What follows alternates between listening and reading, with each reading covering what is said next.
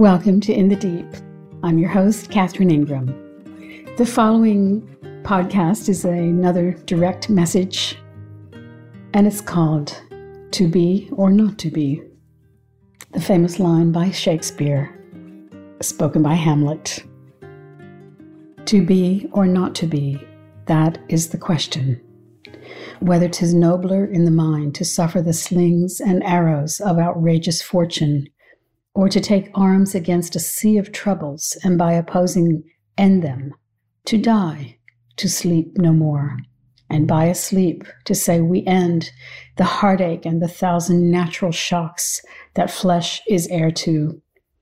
'Tis a consummation devoutly to be wished, to die, to sleep perchance to dream.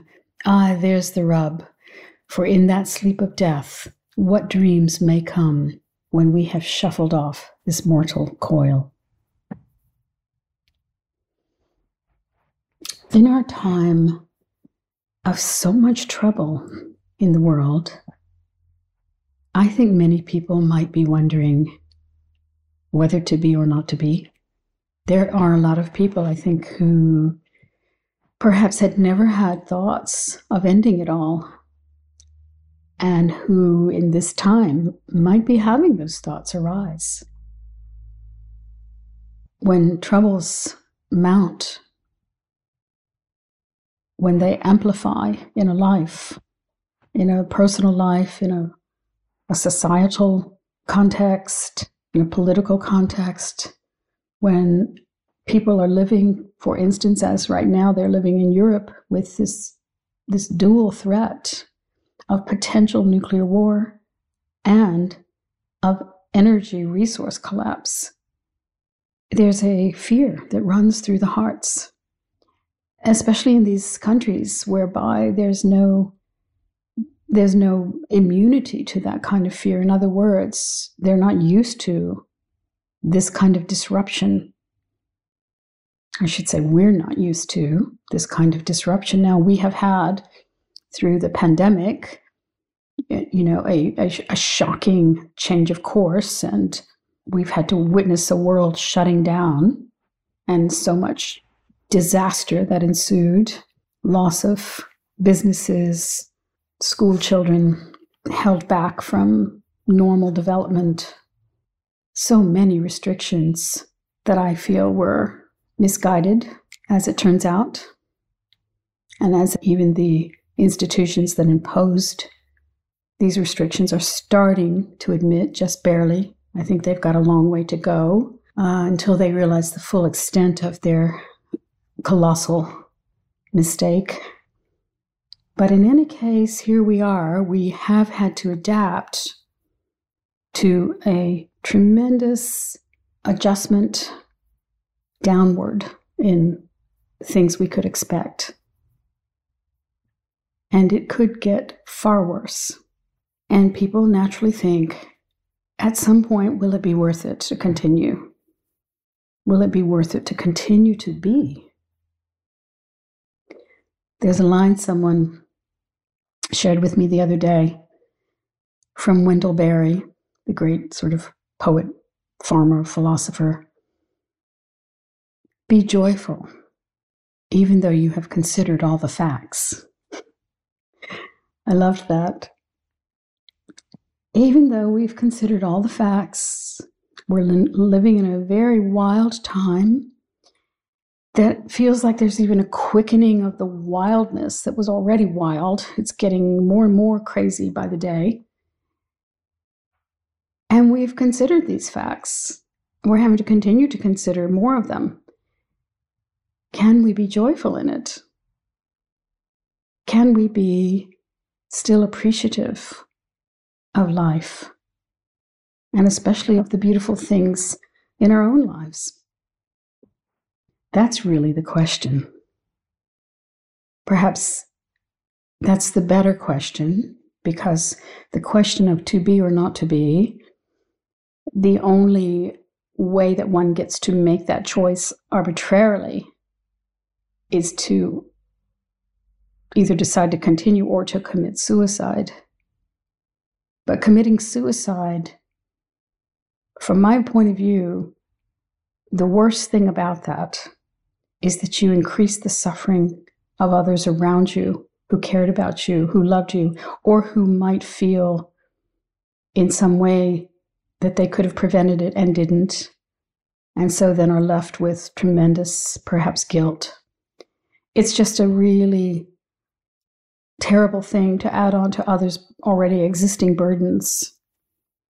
That's, for me, the primary reason why suicide is not a good option.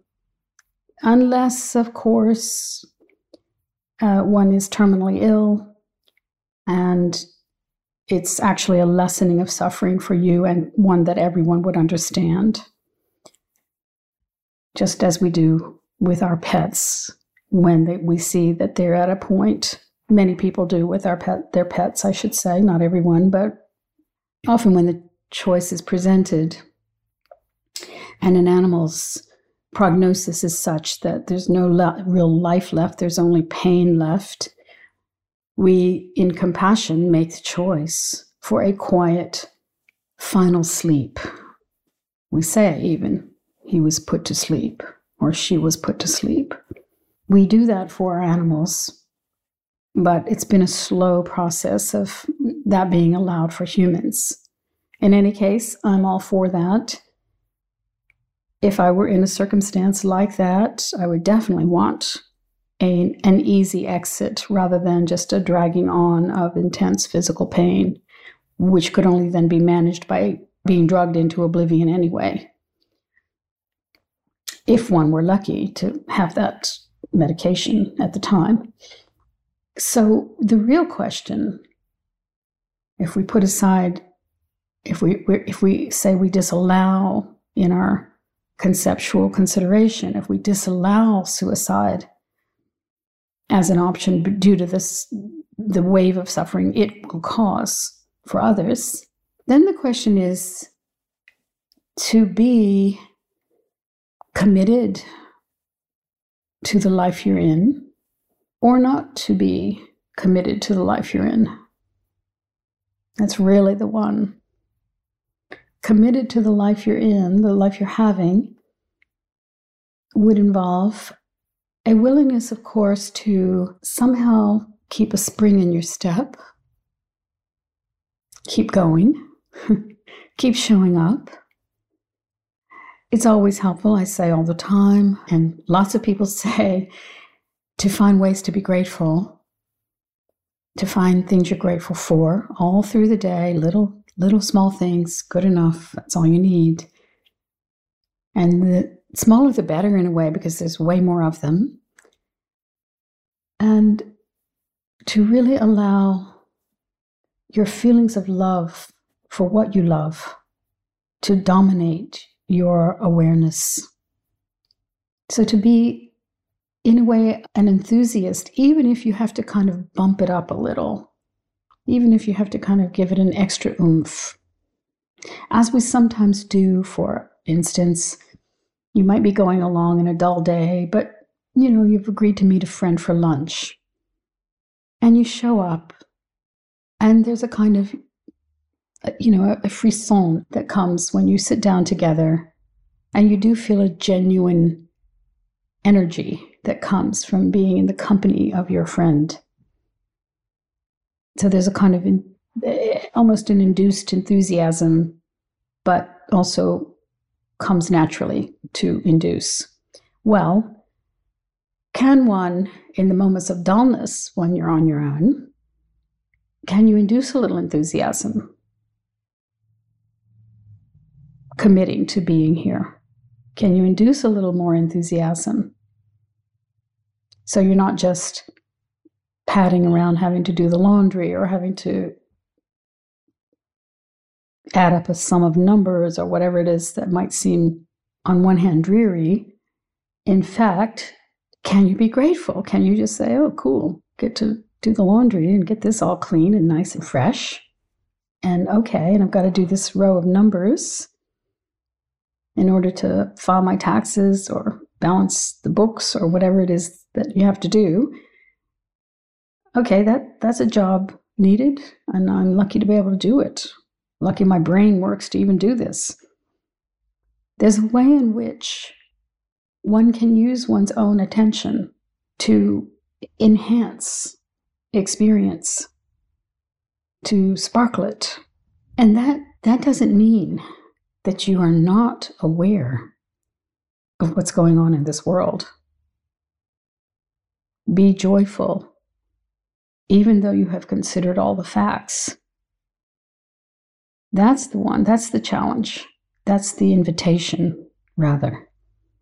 Because obviously, if you're just asleep to what's going on, and you're managing to be joyful, well, that's, even that might be hard for many individual lives, but many people can manage to just ignore and focus on relatively minor problems if they're focusing on problems at all. Minor enough problems that you can float along. They're just not that relevant.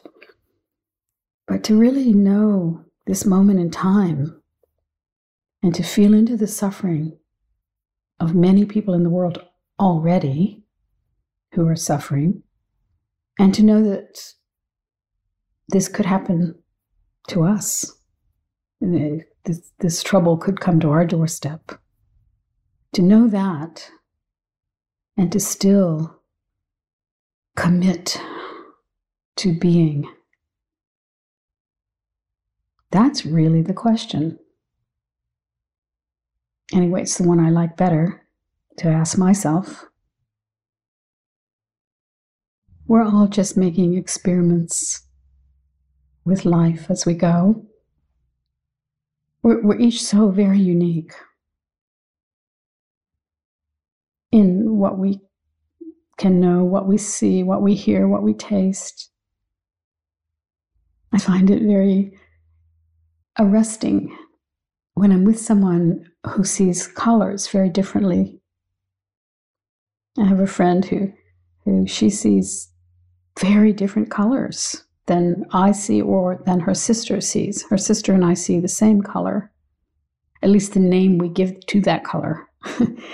We agree on the name, at least. That's turquoise. Yes, that's turquoise. But my friend might see brown, like something very different, like weirdly different. Weirdly to us who see turquoise. It's just a tiny example of how uniquely we're experiencing everything. Your experience is such a mystery, really, even to you, no doubt, as mine is to me.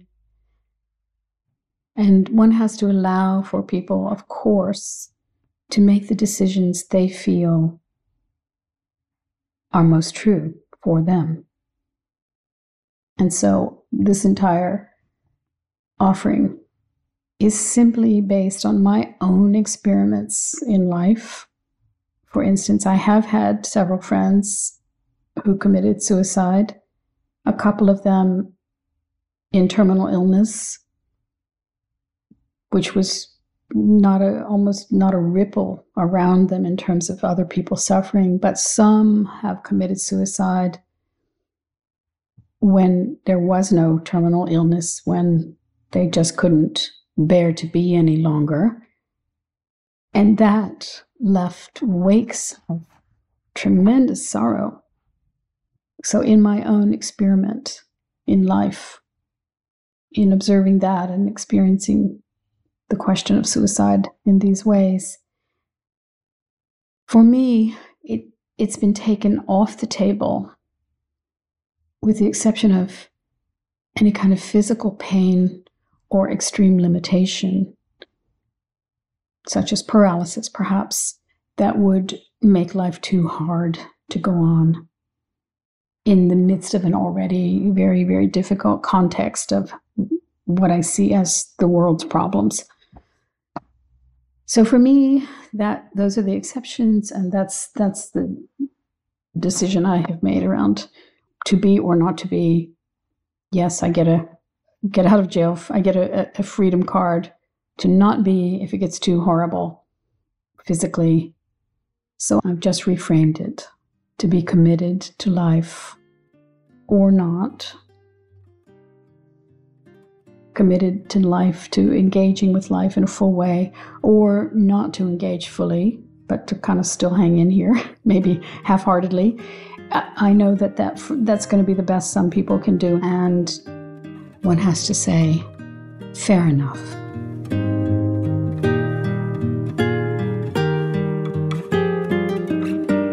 This has been In the Deep. You can find the entire list of In the Deep podcasts at catherineingram.com or on iTunes, Spotify, any number of platforms. We would be very grateful for a review, and we would also be very grateful for any donations. The U.S. donations are tax deductible. And lastly, I wanted to remind our friends in the Victoria area that we are having Dharma Dialogues on the Mornington Peninsula the last Sunday of September, October, and November 2022. Till next time.